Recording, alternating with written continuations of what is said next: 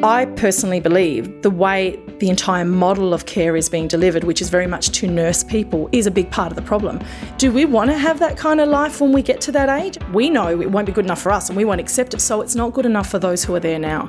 And we need to start really flipping the way we see ageing and the whole aged care model.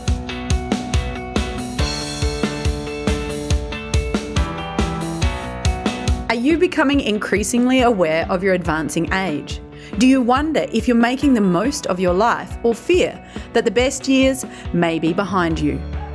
Welcome to Aging with Purpose, a podcast developed by Lydia Conci from Avanti Care to help create a movement for purposeful aging because every person and their needs matter. Through the 6 episodes of Series 1, we take you on a journey to help you understand the difference between passively growing old and proactively taking control in order to age with purpose. The key to aging with purpose is education and preparation. In this episode, Lydia explains what it means to actually age with purpose and why this topic is so incredibly relevant, impactful, and important. The Aging with Purpose podcast is a Narrative Network production.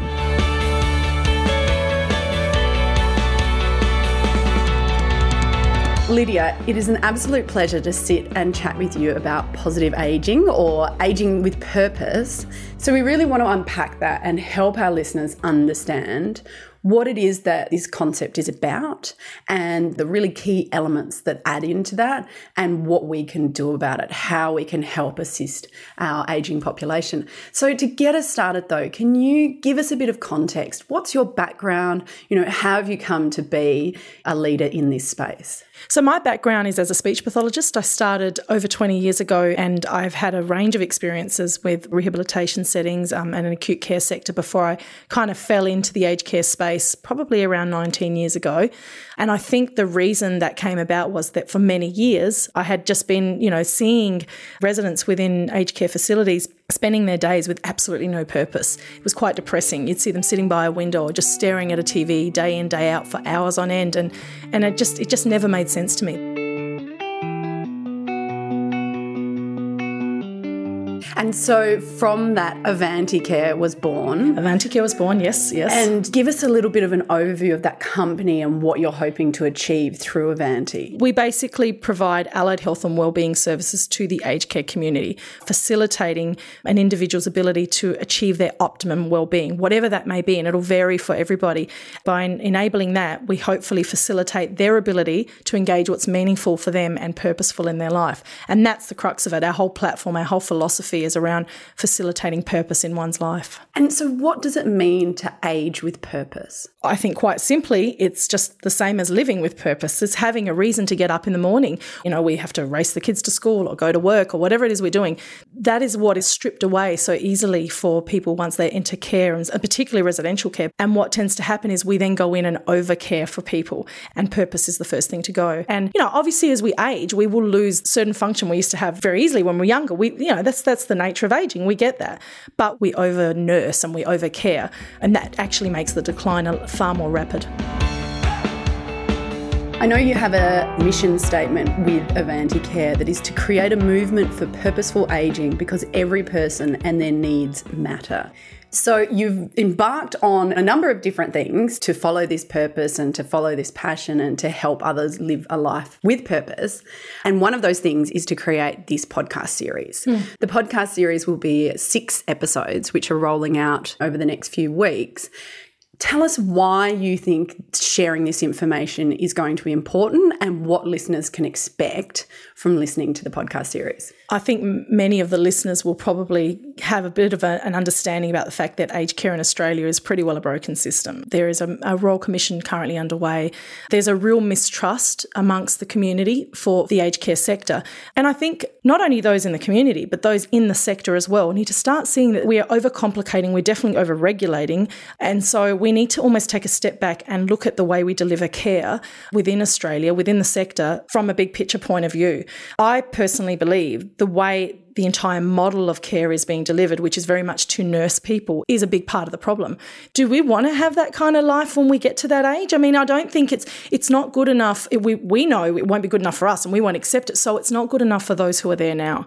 And so then really this movement, a key part of it is a re-education process. Yep. So through this podcast series, are some of the people that are going to come on and talk as guests, are they part of this re-education requirement? Well, we've specifically sort of tried to find people who I think will help that education process.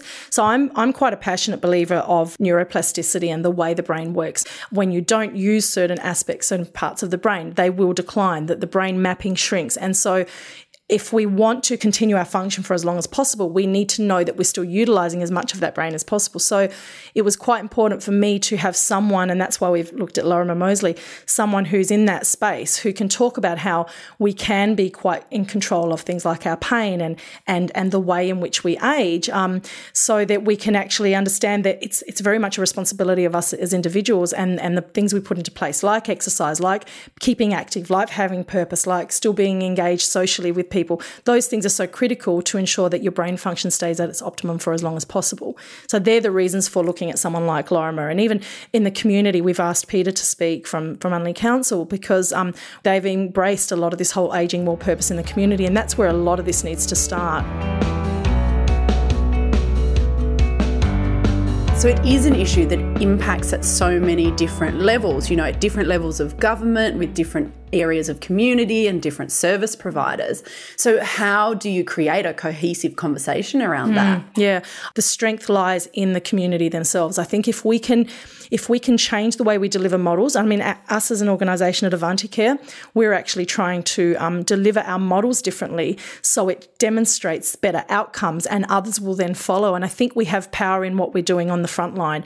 If we can change the way we deliver things and the demand increases for different types of models of care and people see that a different approach can work, the community will start to engage. They'll start to demand that. They'll start to have a voice for that. And that's going to lead to a greater change at the higher levels because they'll start to see what's wanted and what isn't wanted. You won't get that responsiveness, I don't think, if there isn't the demand from the community. But the community themselves need to be educated about what is out there. If you ask someone in the street about what, how they think the ageing process will be, they will most of the time they'll say, oh, well, I don't want to end up in a nursing home. And that's a real fear for a lot of people, but it's because there's a stigma. There's a stigma around what ageing is. We actually fear it rather than embracing it and seeing how positive it can be. So we need to educate at that level as well. And it's interesting because, I agree, there is this real fear around, I don't want to be in a nursing home. Yeah. But then if you go further with that question and say, well, what's the alternative? Do people know? No, I don't think really people do. I think they have this sort of preconceived idea of you get to a certain age, you can't do things for yourself anymore, you need someone to nurse you, you end up in a nursing home and you can no longer contribute to society. You can't, you have no purpose anymore. And so we all pull back and shut down. Look at when someone retires, and there's actually been studies done on this. So when someone retires, unless there's someone who's quite actively involved in the community or volunteering or they have a hobby, what will tend to happen is there's this whole idea of, well, you can't do that anymore. We're worried about the risk and we're managing the risk. But what we're doing is creating this really kind of perverse risk in which people actually decline further by holding them back from doing other things. And that's the danger. But it's interesting to me that even though people are recognising that the nursing home isn't something they want to do, and they're not really giving themselves alternatives, what's the blocker there? And why are people not going, oh, well, I don't want to be in a nursing home, so I'm going to instigate this or I'm going to do that? They don't know the alternatives. They don't realise that ageing doesn't have to be a specific preset pathway. That you can be an active older person, you can still exercise, you can still work and be involved in your community. And you personally have, a fantastic example in your father of just, exactly that. Maybe you can share that story because it's a beautiful story. Yeah. So my mother passed away 3 years ago at about the age of 67, so she was by no means in that, later, older age bracket. My father was starting to get a lot of health issues. There had been a lot of stresses with her illness, and he actually had advanced prostate cancer that had been spreading, was diagnosed with diabetes just before Mum passed away. Blood pressure was shooting up. there was a whole range of things happening. And then after she passed away, obviously there's a grieving period, I get that, but my father has a very positive outlook on life. And so his view was, you need to just get on with things. And that's exactly what he did. So I look at the process over the last 3 years and it's been the best thing for him. He's learned to cook. He's learned to, look after a home. He still works. He's 76, almost 77 now. He still works. He's an estimator, electrical estimator. So he doesn't have to do the physical labour, but he still goes there, socialises with people at his work, develops plans. So for him, he's got this real strength of purpose. I have seen a real change in his health. His cancer, he had got some metastases and some secondary cancer crop up a couple of years ago. They treated it again and it has regressed and it's really well under control. His diabetes is now back within normal limits. Now he exercises every day, eats really well. He's just looking really well and he's enjoying his life as best as possible. And I actually see his health improve significantly over the last 3 years, as opposed to when he was having to stay at home and care for his sick wife. So, and I can see everything that I talk about in my work, he put that into place instinctively without me saying anything. And it's exactly, the outcomes have been fantastic for him. So, and he is absolutely aging with purpose. Absolutely. He's got clearer purpose now than ever before. Yeah. And one of the interesting things there, though, is that he's still working. So I think one of the things we were talking about before is around risk and this, this view of aging. Yes. And workplaces don't always necessarily encourage people to work over, 70 or 65. Yeah. So do you think that's part of it, like changing our approach to the workplace? Yeah, and that's an interesting point that you've just raised. So obviously they've modified what he does with his work. He can't go out necessarily and, go in the roofs and pull wires like some of the younger electricians. But what he does is he estimates the plan. So he's in an office. It's quite a low labour job. It's not like it's more of a supervisory role. So they've modified the role to suit him. But what they've done is also really embraced his wisdom and his 40 plus years of experience that he can bring to the role. And he estimates better than any of the guys there can. And that's what I think we need to do as a community. We need to look at how can we modify roles to become more inclusive for those who are ageing. That allows purpose in a way that you can't get anywhere else, when someone feels they can still contribute even through work to that extent, and allows people to still be financially independent as well to some extent. And it's that over-risk sensitivity. They're making these rules and regulations based on a physical deterioration rather than anything else. Yeah, exactly. And I mean, when you want to talk about risk, it's just so obvious within the residential care space. It's such a risk-averse environment. Everything's done for them. So their only purpose in the day is to get up, eat, and potentially be involved in some basic activities that are offered. Then what tends to happen is they decline so rapidly, they become chair-bound or bed-bound, and then suddenly you've got risks of all the issues around not being mobile, and so you have all the health-related problems that start to kick in, or if they're bed-bound, you get wounds and bed sores. I mean, we're trying to manage one area of risk and we're creating another. I don't see how that fits, It's good to see that the new aged care standards that are basically coming into place as of the 1st of July are now acknowledging risk. They have risk built into the standards. It allows us to be more flexible in the way we can deliver care. I think purpose is becoming the new kind of frontier. And certainly it's not soft science. There's a lot of really hard evidence coming out of the US particularly around how we can benefit from having purpose in our life. So the studies are actually linking in quite a strong way purpose to cognitive improvement, or at least reducing cognitive decline. One study I recall looked at a 30% reduction in cognitive decline by having purpose in one's life. We can keep Alzheimer's at bay for longer. One study looked at keeping Alzheimer's at bay for 2.5 years longer by having purpose in their life. So we have to look at our well-being as being really a whole model. And what we do at Avanti Care, and even in the way we deliver our model and establish any sort of programs and models we put together, we really look at, does it tick the boxes of all the dimensions of well-being? So, there are 7 dimensions of well-being. That is physical wellness, emotional wellness, intellectual wellness, social, spiritual, environmental, and occupational wellness. And all of those need to be in balance somewhat for us to be at our optimum ability and optimum well-being.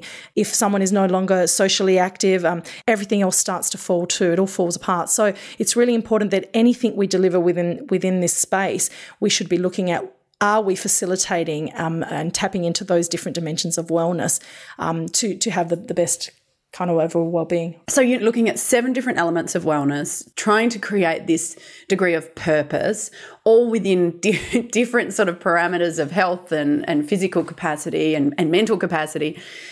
So this is not going to be an easy task. No, it's a big task, Amelia. What are the next steps? I mean, this is obviously, as you acknowledge, it's a massive task. It's not something I can do on my own. And so part of my kind of plan is to try and educate and speak as much as possible to build a momentum. I really want to align with others who see this and get it and want to be a part of this process. I'm hoping that as a part of this podcast series, listeners will really start to understand that there are other alternatives and other options to the way we age, and actually almost be empowered to take that control back. At the moment, you get to a certain point and you feel your control is gone and you feel your choice is gone, and you hand that over to the provider. To be honest, I think going forward, there needs to be more control with the consumer. So if you understand and educate yourself about what's available and what choices you have, you can have a stronger voice and actually have some control and some say in the way you age. So I'm hoping this information gives listeners the ability to feel empowered to start taking that journey.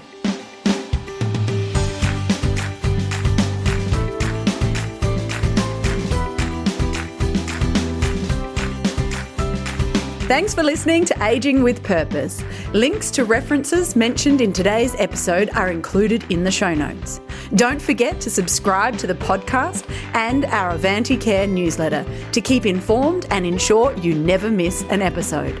To subscribe and to access a wide range of useful resources, head to our website www.avanticare.com.au. The Aging with Purpose podcast is produced by Narrative Marketing, who believe that storytelling can positively impact the world. Interview questions in this episode were asked by Amelia Veal.